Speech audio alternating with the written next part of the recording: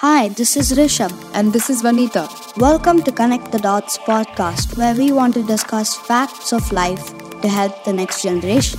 Some of the topics we would be discussing about here are parenting, schooling, talents, life hacks, new trends, travel, mindset, and more. Hey Rishabh, what does it mean being prepared for the world?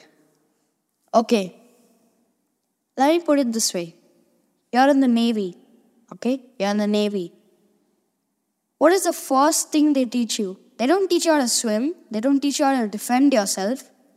What they teach you is what you do when your gun is jammed, or how to carry a dead body. I mean, those are the things you're not prepared for. And if you're not prepared for that, on field, you're going to fail.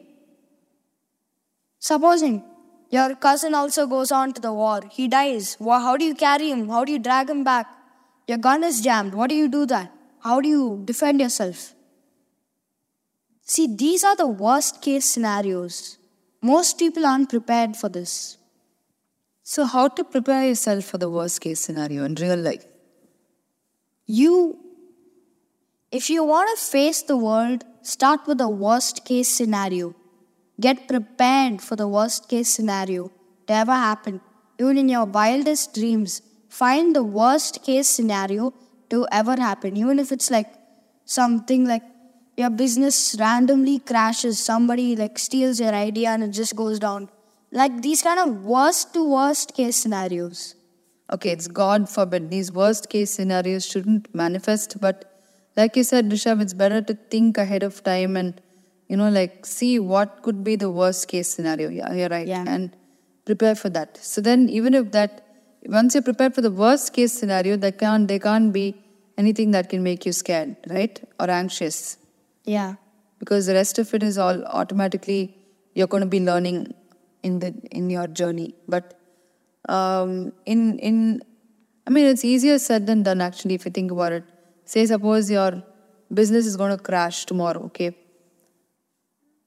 What could be the worst case scenario planning for that? Suppose, you put yourself in that business owner's shoe and somebody's going to just take your idea and you're going to completely go zero. What could you do? What could you plan ahead of time for that? You can learn how to face the worst case scenario face to face, facing the failure of your business. If you're able to face the failure of your business, you're going to be successful. So a lot of business people, even including Donald Trump, he was the ex-president of the United States of America, but he's had so many business failures, one after the other, but still, because he continued to stand up and not give up, I think he emerged as a president finally, So not just him, but, whether it's Steve Jobs from Apple or anybody. Steve Jobs was thrown out of his own company. Do you know that, Rishabh?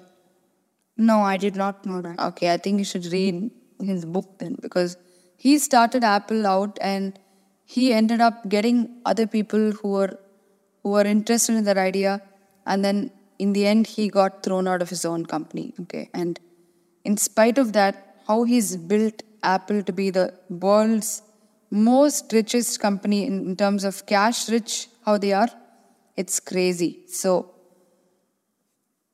what it takes is, you have to face life when it happens, but to be prepared for it ahead of time is a good. And this is how you get prepared. This is what you have to have in mind. It doesn't matter, I think I'm saying this once again, it doesn't matter how hard you get hit. It matters how you take that hit. Do you throw the hit away that life hits you, knocks you down? Do you get It back? matters how fast you stand up, correct? Yeah. It matters how fast you stand up. You pick yourself up. Yeah. It's like if life knocks you down hard, like how Steve Jobs got fired from Apple. But you saw him still rise. How is that possible? He got up, he stood up, he faced the worst case scenario face to face. This is the mind of how a successful person should be. And how you're going to be prepared for the world, correct? Yeah. All right, Rishabh, I think it was a very powerful, example that you shared, and this whole episode was quite intense. So if you like this, do share it with your friends and do subscribe to our channel. Stay tuned for more such amazing, amazing episodes. And until then, bye for now. This is Connect the Dots podcast signing off. Bye. Bye.